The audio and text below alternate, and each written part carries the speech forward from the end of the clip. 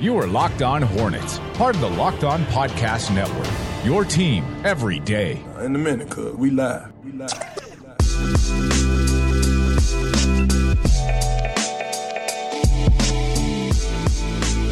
The Charlotte Hornets are as ready for 2020 as really anyone could be, because they have ended 2019 on a 6-game losing streak, dropping their latest to the Boston Celtics yesterday afternoon. I'm Doug Branson, and this is Locked On Hornets, presented by the Locked On Podcast Network, your team every day, local experts on the #1 daily sports podcast network. Make sure to check out Locked On NBA, our national show 5 days a week.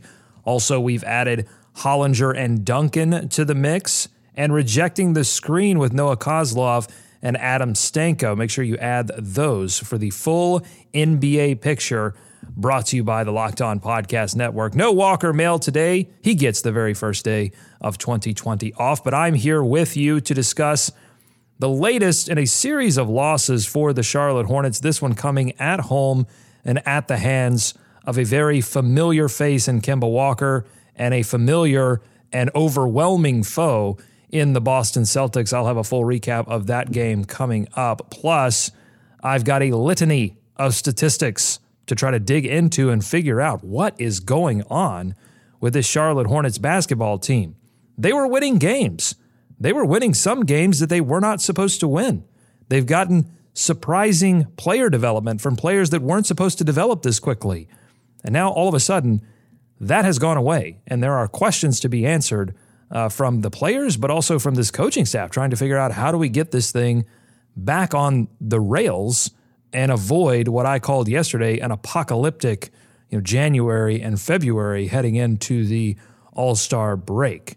Because they don't want that. I mean, you don't want morale to drop to a certain point where you cannot possibly recover it, and it starts to stunt player development. I mean, that's what they are trying to avoid at this point. You have to get this team playing good, win or lose, you have to get this team playing good basketball. So I want to get to that, get to some of those statistics. But first, let's talk about this Celtics game. I actually want to go back to the game against Memphis, an embarrassing loss, one that James Borrego called unprofessional. Well, Borrego offered some additional comments on that game in Memphis pregame before the Hornets tipped it off against the Boston Celtics. When asked what went wrong against Memphis, James Borrego said, quote, "I think we had our own agenda, maybe, in Memphis. Guys were coming off looking for themselves, which hasn't been the case this season. We've been a group that's really moved the ball, shared the ball, and maybe that was happening a little bit in Memphis. I think we've addressed it. We've talked about it. Our guys understand to be the best team we can be, especially offensively, we've got to move the ball and share the ball." And that certainly has been the case this season. I mean, for all of the faults of this team, they have been a team that has moved the ball, shared the ball. You've seen consistently, game after game, you don't have the same kind of deal like last season where Kemba Walker was dominating the offense. You've seen scoring being spread out between 3, 4, sometimes even 5 players scoring in the 15 to 16 point range. So the offense has been balanced, and that's a product of the fact that they don't really have an overwhelming scoring threat. As good as Devontae Graham has been shooting the basketball, at least he was until lately, they don't have that overwhelming, they call them like 3-level player, somebody that can score inside, mid-range, and also outside. They don't have that guy, and so they've had to move the ball. It's resulted in a lot of turnovers. I mean, these turnovers are a product of carelessness, but they're also a product of the fact that this team, more so than others, have to rely on ball movement in order to get clean looks. And so Borrego here saying against Memphis, that you didn't have that. You had guys looking for themselves, and I dug into the statistics, and I saw that Devontae Graham took 18 shots. Malik Monk took 18 shots as well, both of those game leading. But Graham had 73 passes for 10 assists.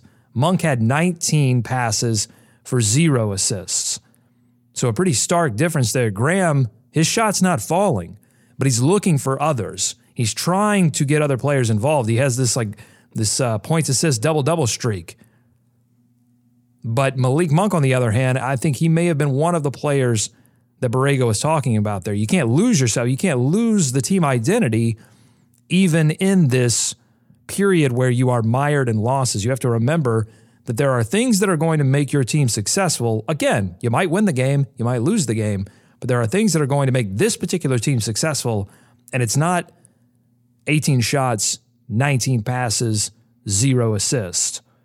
Especially if you're Malik Monk and you're struggling like you are from the three-point line. That's not going to lead to successful basketball. So you saw in this game against Boston, they did address it. I mean, in the first half, the Hornets were moving the basketball. They were finding others. They were trying to play inside out. But honestly, when you look at this game, there are fundamental realities that would probably prevent this Hornets basketball team from beating the Celtics on most nights. And those fundamental realities are Kemba Walker, Jason Tatum, Gordon Hayward. They were without Jaylen Brown, who's been playing fantastically. So the Hornets do get a reprieve there. But then you insert Gordon Hayward, and that's, it causes all kinds of size mismatches and issues that this team is going to have. So fundamentally, the Celtics can overwhelm you with talent. Okay, we know that. But I thought the Hornets team had a chance to sneak up on the Celtics and maybe grab one before the end of the year. It was a weird tip time. Celtics are on the road. It's in the middle of the afternoon. Everybody's kind of out of their groove. The Hornets traditionally have not played well in these types of games, but this is a pretty different Hornets team, right? So, I mean, we can kind of give up that idea, at least until this particular team proves otherwise. So I thought the Hornets actually may have had a shot to sneak up on the Celtics and get this one. And going into the fourth quarter, they were only down 6 points. 80-74 was your score heading into the fourth quarter. And I thought the decision to match up small with the Celtics at the beginning of the fourth quarter led to a sure defeat. Let's go take a look at the lineups from the beginning of the fourth quarter, okay? Borrego runs out. Terry Rozier, Malik Monk. Your backcourt's already pretty small. Then you got Bacon at 3, PJ at 4, and Marvin at 5. It's one of your smaller lineups that you can put on the floor, unless you were to sub, Graham and Monk. That's about it. That's as small as you can get with this Hornets lineup. The Celtics, on the other hand, have Wanamaker, who's a good shooter, Jason Tatum, Gordon Hayward. So you get one of your big-time starters, and then Hayward, Ojale, and then Cantor underneath. Cantor, an excellent offensive rebounder already, and now you match him up with Marvin Williams and P.J. Washington. So the Hornets are only down 6 heading into the fourth quarter. Here's what Cantor and Hayward did before Borrego subbed in Zeller and Martin at the 10:25 mark, which is, very early in the fourth quarter. He makes this sub. It was too late at that point. But here's what Cantor and Hayward do. Block, offensive rebound. Hayward makes a fadeaway jumper. Offensive rebound. Cantor makes a layup. Offensive rebound. Cantor makes a tip putback shot. Now all of a sudden, timeout Hornets. They're down 11, and there's no shot to come back into this game. So I think there's a scenario where, again, there were some fundamental realities that were going to play against the Charlotte Hornets in this game. And they struggled really offensively. In the first quarter, they only put up 18 points.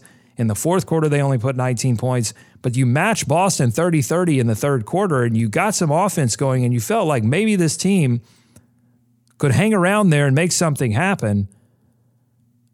And then I feel like they really dropped the ball. I think you had to put Zeller in there against Cantor. Match that up. Figure that out.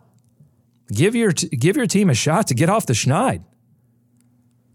Final stats from this one. Miles Bridges, 14 points, 10 rebounds, 4 assists, 2 turnovers, double-double, 5 of 9 from the field. He did hit his only 3-point shot. Certainly a better game. But there were a few instances where Miles Bridges driving inside against Marcus Smart, and he couldn't put his head down and get to the basket. I mean, he's letting Marcus Smart stop his drive. And again, I'm not quite sure what Miles Bridges is going to do very well offensively. And if his 3-point shot's not going down, or he's not going to put himself into position to make those 3-point shots, then I don't really understand what his role is necessarily. P.J. Washington, 15 points, 5 rebounds, 3 assists, but 5 turnovers, a little sloppy with the basketball. Did hit 3 of his 5 3-point attempts. Devontae Graham's shooting struggles continue, 3 of 12 from the field. Terry Rozier's shooting struggles continue, 4 of 13 from the field. The guards just aren't knocking down shots. I think it's pretty amazing that this team was only down 6 going into the fourth quarter with how difficult it's been to generate offense from the guard position. But you had good, efficient play from Biyombo. You had good, efficient play from Zeller. That's been a constant all season. And then Dwayne Bacon, is sort of the interesting story from this. No Nick Batum in this one. Another DNP coach's decision. He decides to put Bacon in there. Wanted to get Bacon going downhill, getting to the rim. He was 4 of 8 from the field. Drops in 11 points off the bench. Impressive that he can come in and just do that, turn it on like that. It's really been, when he's been in the rotation consistently, getting good offense and something else. Sometimes you get neither with Dwayne Bacon, and that's why he worked himself out of the rotation in the first place. But the Hornets lose this one 109-92. They drop their 6th straight game, ending 2019 on a little bit of a sour note, but they've got plenty of games coming up in January. The schedule does get tougher, but hopefully they can figure some stuff out. I've got some stats coming up that I want to share with you to just illustrate what's been going. Like, I'm sure you look at this team and you go, wait a minute. We were talking about Devontae Graham for All-Star, Most Improved Player. We were getting huge contributions from P.J. Washington. Terry Rozier avoided sort of a nightmare scenario where you give him a lot of money and he comes in and makes your team worse. Like, there were things that were happening with the Charlotte Hornets team that gave you hope. And now all of a sudden, what has happened? That's coming up. Stick with us. Locked On Hornets on the Locked On Podcast Network. This is Locked On Hornets. And the Google description here says, on contracts made before June, where the wheat is deliverable in December, either wheat of the grades, named or numbered, B shares Batik of New York, N.B.A. So take that for what you will. That's a lot of information I just threw at you. I apologize. What was the grade? The wheat was graded C-. Let's get him on. It's time for more of the Locked On Hornets podcast. The last 6 games for the Charlotte Hornets have been a mix in terms of opponents, right? You've had some big-time opponents in like the Boston Celtics. They've dropped games to good teams where you expect them to drop those games. But then they've also had tough losses. I mean, you look at that Memphis game, and that's definitely one they should have at least been competitive in. So let's dig into the stats a little bit and talk about what's been going on.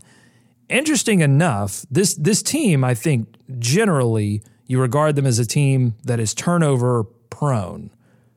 They just have a lot of young players and young teams. You saw the Lakers go through this before they acquired some talent. They were just turning the basketball all over the place. Atlanta turns the ball all over the place. So this happens with young teams. But in the past 6 games, all losses for the Charlotte Hornets, they're actually 4th in turnovers and in the least turnovers. 6th in assist to turnover ratio. So you take away that Memphis game, they've actually still been moving the basketball pretty well and limiting the turnovers. So you look at those two things, you go, wait a minute, I mean, shouldn't they be better offensively because of that, right? And yet, you look at, again, over the last 6 games, the Hornets 26th in offensive rating, 25th in defensive rating. So what's going on here? Well, you dig a little bit deeper and you see they are 8th in their percentage of 3-point attempts versus 2-point attempts. So 8th in the league in how many 3-point attempts they take versus how many 2-point attempts they take. So they're taking a ton of 3-point shots. This is a team that by definition lives by the 3 and dies by the 3. And right now, they are dying. 25th in 3-point percentage. And I think they're getting good looks. Certainly, defenses are adjusting to Devontae Graham. They're putting more pressure on Devontae Graham, especially in the high pick and roll. And they're chasing him off screens. They're not, they recognize the threat now that Devontae Graham possesses. And to Graham's credit, he's moving the basketball away from it. He's still trying to take shots, stay aggressive. You don't want to see his shot attempts you don't want to see those reduce. You talk to any shooting expert, and they'll tell you, that's the sign of true trouble. When a shooter who's going through it stops taking shots. That's what you don't want to see, a Nick Batum type of offensive wilting. So it's good that he's still taking them, but the Charlotte Hornets have to give the defenses some other kind of threat. That's where really Rozier should be stepping in. And Rozier is struggling as well. So you have this sort of perfect storm where both guards are struggling to shoot the basketball, and you can't get any of the only kind of offense that you can really provide right now because, interior-wise, Zeller and Biyombo have been efficient, but it's all been put back, some kind of simple pick-and-roll action where they're being a little bit more aggressive on the guard, opening up things for Zeller and Biyombo. But it does, neither of those players are guys you can throw the basketball to and depend on for a bucket. They're getting offense by virtue of the guards developing that for them. The Hornets also are struggling on the boards, and I don't know if that's going to change. They're 29th in rebounding. They're last in opponent offensive rebounding percentage. So they're allowing a ton of offensive rebounds, ton of second chance points, and that's just bad news for a team that already struggles defensively. They're already every game they enter, they're going to have a size issue. You've seen it all season. They've thrown out these junk defenses going to, zone, and then later in the shot clock doing kind of a matchup zone. You've seen them throw they're throwing the kitchen sink defense approach because they cannot defend you traditionally. That's what happens. When you can't defend someone traditionally, you have to admit that to yourself and figure out some creative ways to stop the basketball. And that's what the Hornets are doing. And the problem is sometimes those zones allow offensive rebounds to happen. And then you're just generally not a physical team. And if you're not a physically gifted team, then you have to exert additional effort. This has been an issue for years with the Charlotte Hornets. This is something that Steve Clifford would talk about.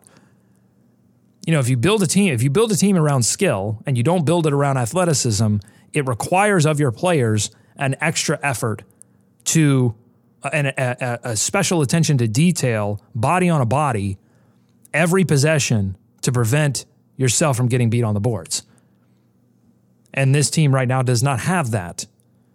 And so would this team, as it's currently constructed, be able to be top 10 in rebounding? Probably not.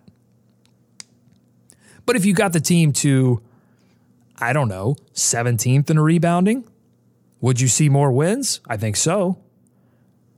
You're certainly not going to win basketball games being 29th in rebounding and last in opponent's offensive rebound percentage.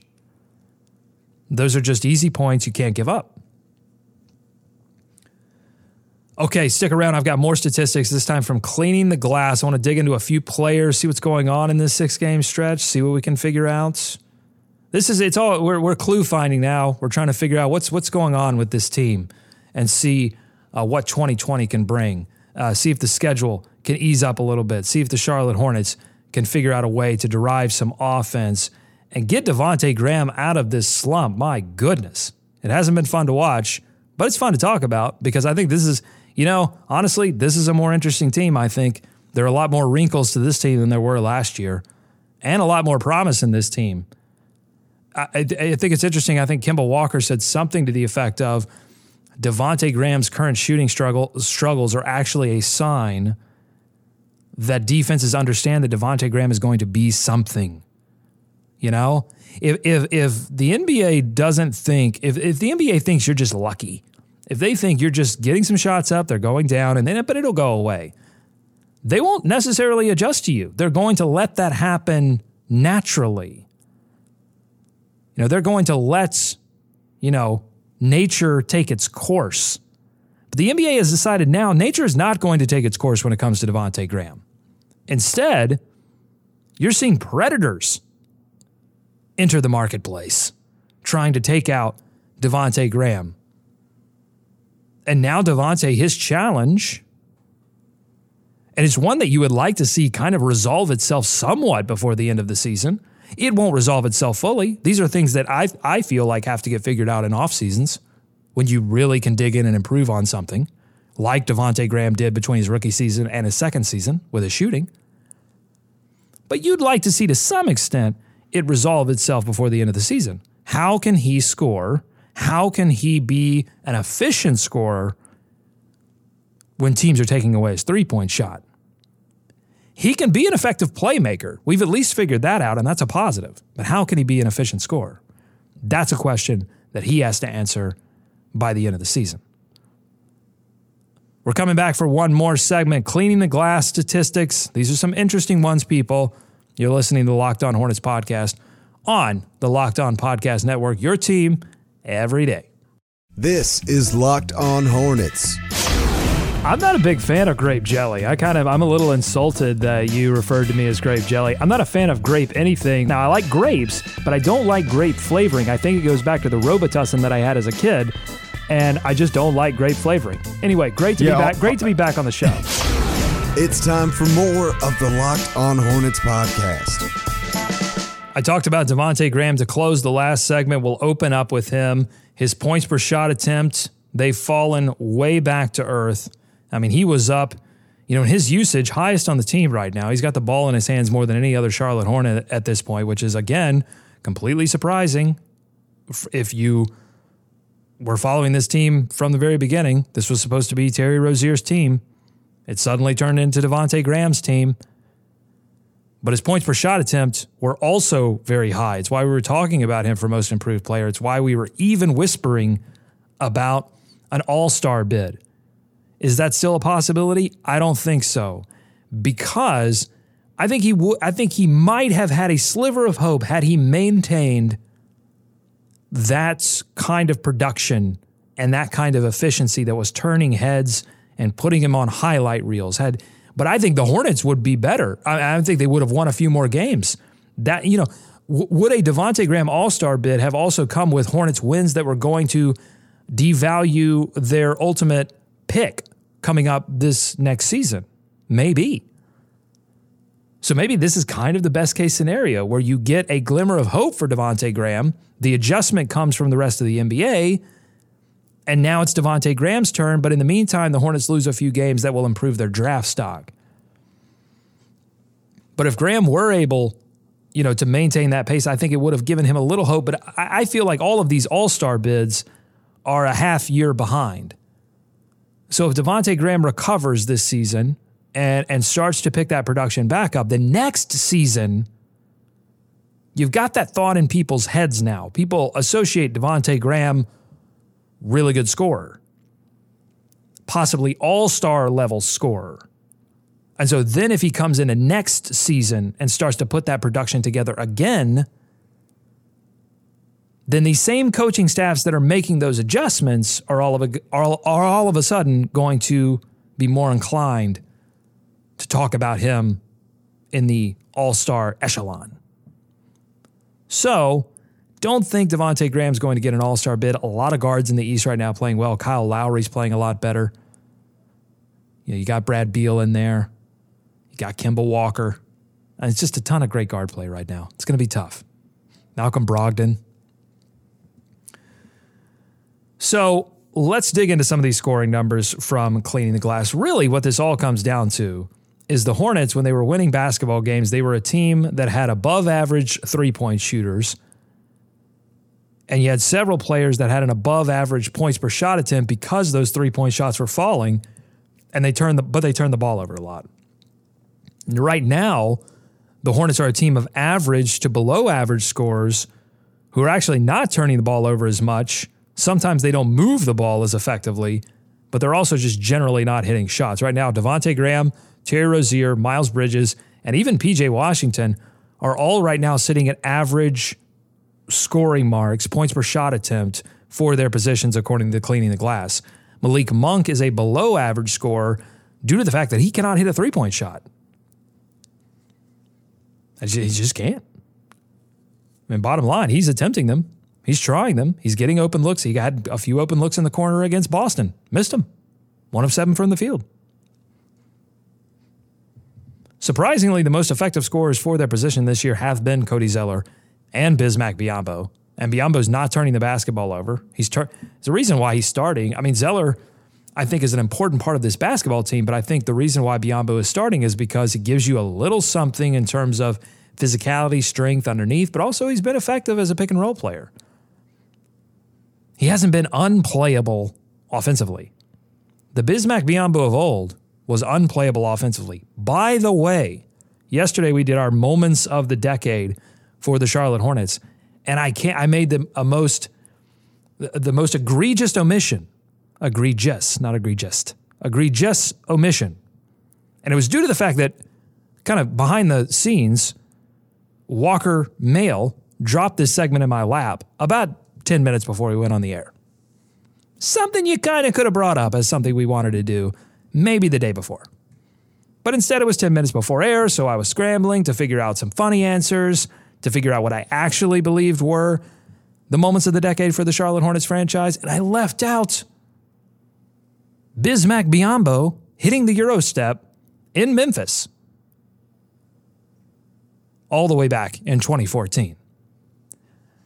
I actually have pictures from that game that I attended where I saw Bismack Biyombo hit his first Euro step, not his only. He would follow that up this season with a pretty amazing Euro step. But I saw the first one, and it was magical. It was beautiful. I think it was more beautiful because no one seems to remember it. There are only a few of us out there, these chosen few, that remember it. Okay, so I've got that out of the way. I got that omission that's not an omission anymore, moment of the decade. I would put it, I don't know if it's top 5 for me, but it's damn close. Maybe 6th. We'll say 6th, moment of the decade, Bismack Biyombo hitting the Euro step. Let's get back to some cleaning the glass statistics. Efficiency differential. Okay, what does that mean? How many points do the Hornets score versus how many points do they give up when a certain player is on the floor? It's a good indicator of the effect that a player is having. Now, there are a lot of factors that go into that, right? Because you're playing with 4 other guys. But generally, it can tell us who's making the team better and who's struggling. Right now, Devontae Graham, no surprise, plus 15.5. He leads the team. But close behind him, Cody Martin, 11.9. Rick Bonnell, Charlotte Observer, wrote about this. Cody Martin is a factor. Defensively, hustle. He gives you things that save possessions. The more possessions you have, the more likely it is that you can, especially a bad offensive team, like you give that bad offensive team a few extra possessions and suddenly they're a mediocre offensive team. And Cody Martin does that for you. He adds possessions. Miles Bridges by far the worst at -20. This is not, it's tough because I think I wanted great things from Miles Bridges. And maybe those things are still to come. But right now he's looking more Malik Monk and less PJ Washington. That's the deal. How about some team statistics? Here are a couple of things the Hornets are actually doing well. Offensive rebounding themselves, they're doing that well. And they are actually a decent team at getting back in transition off live rebounds this season, which is kind of tough to do when you're crashing the offensive glass. But they've had good offensive rebounding from Zeller, Biyombo. Rozier has been an offensive rebounding threat. He kind of gets in there and flies towards the rim and snags a few that you maybe wouldn't expect him to snag. They're good at turning the other team over, 9th in turnover percentage on defense. But they've turned the ball over a lot. They don't foul very often, which could be because they aren't guarding physically enough, but it is something. You got to take these things that you build on in 2020. I hope you have a fantastic 2020. I know this show will. We're entering our 7th year on the air in some form. We used to be Hive Talk Live. Well, before that, we were Podcats. We talked about the Panthers and the Bobcats. Then we went to Hive Talk Live, and now with the Locked On Podcast Network, we are Locked On Hornets. And I'm looking forward to a fantastic 2020 for this show. If you want more of us, by the way, join our Patreon page, patreon.com/LOH. David Walker and I are doing a show called Let the Boys Watch. We talk about the Hornets. We talk about the NBA. We talk about what we're watching on television, including Star Wars, Mandalorian. I think I want to do a Fast and the Furious, not a rewatch. I've never seen any of the movies, and David Walker is an expert, so I think there could be a cool thing there where like the rookie and the veteran discuss the seminal franchise of our time, not Star Wars, not James Bond, but Fast and the Furious. That thing won't die. They're going to be making Fast and the Furious movies for my grandchildren. Thanks so much for listening. This has been a great show. I'm Doug Branson. Walker Mail will be back with me tomorrow to talk more about the Charlotte Hornets. Go Hornets, go America. Let's swarm Charlotte.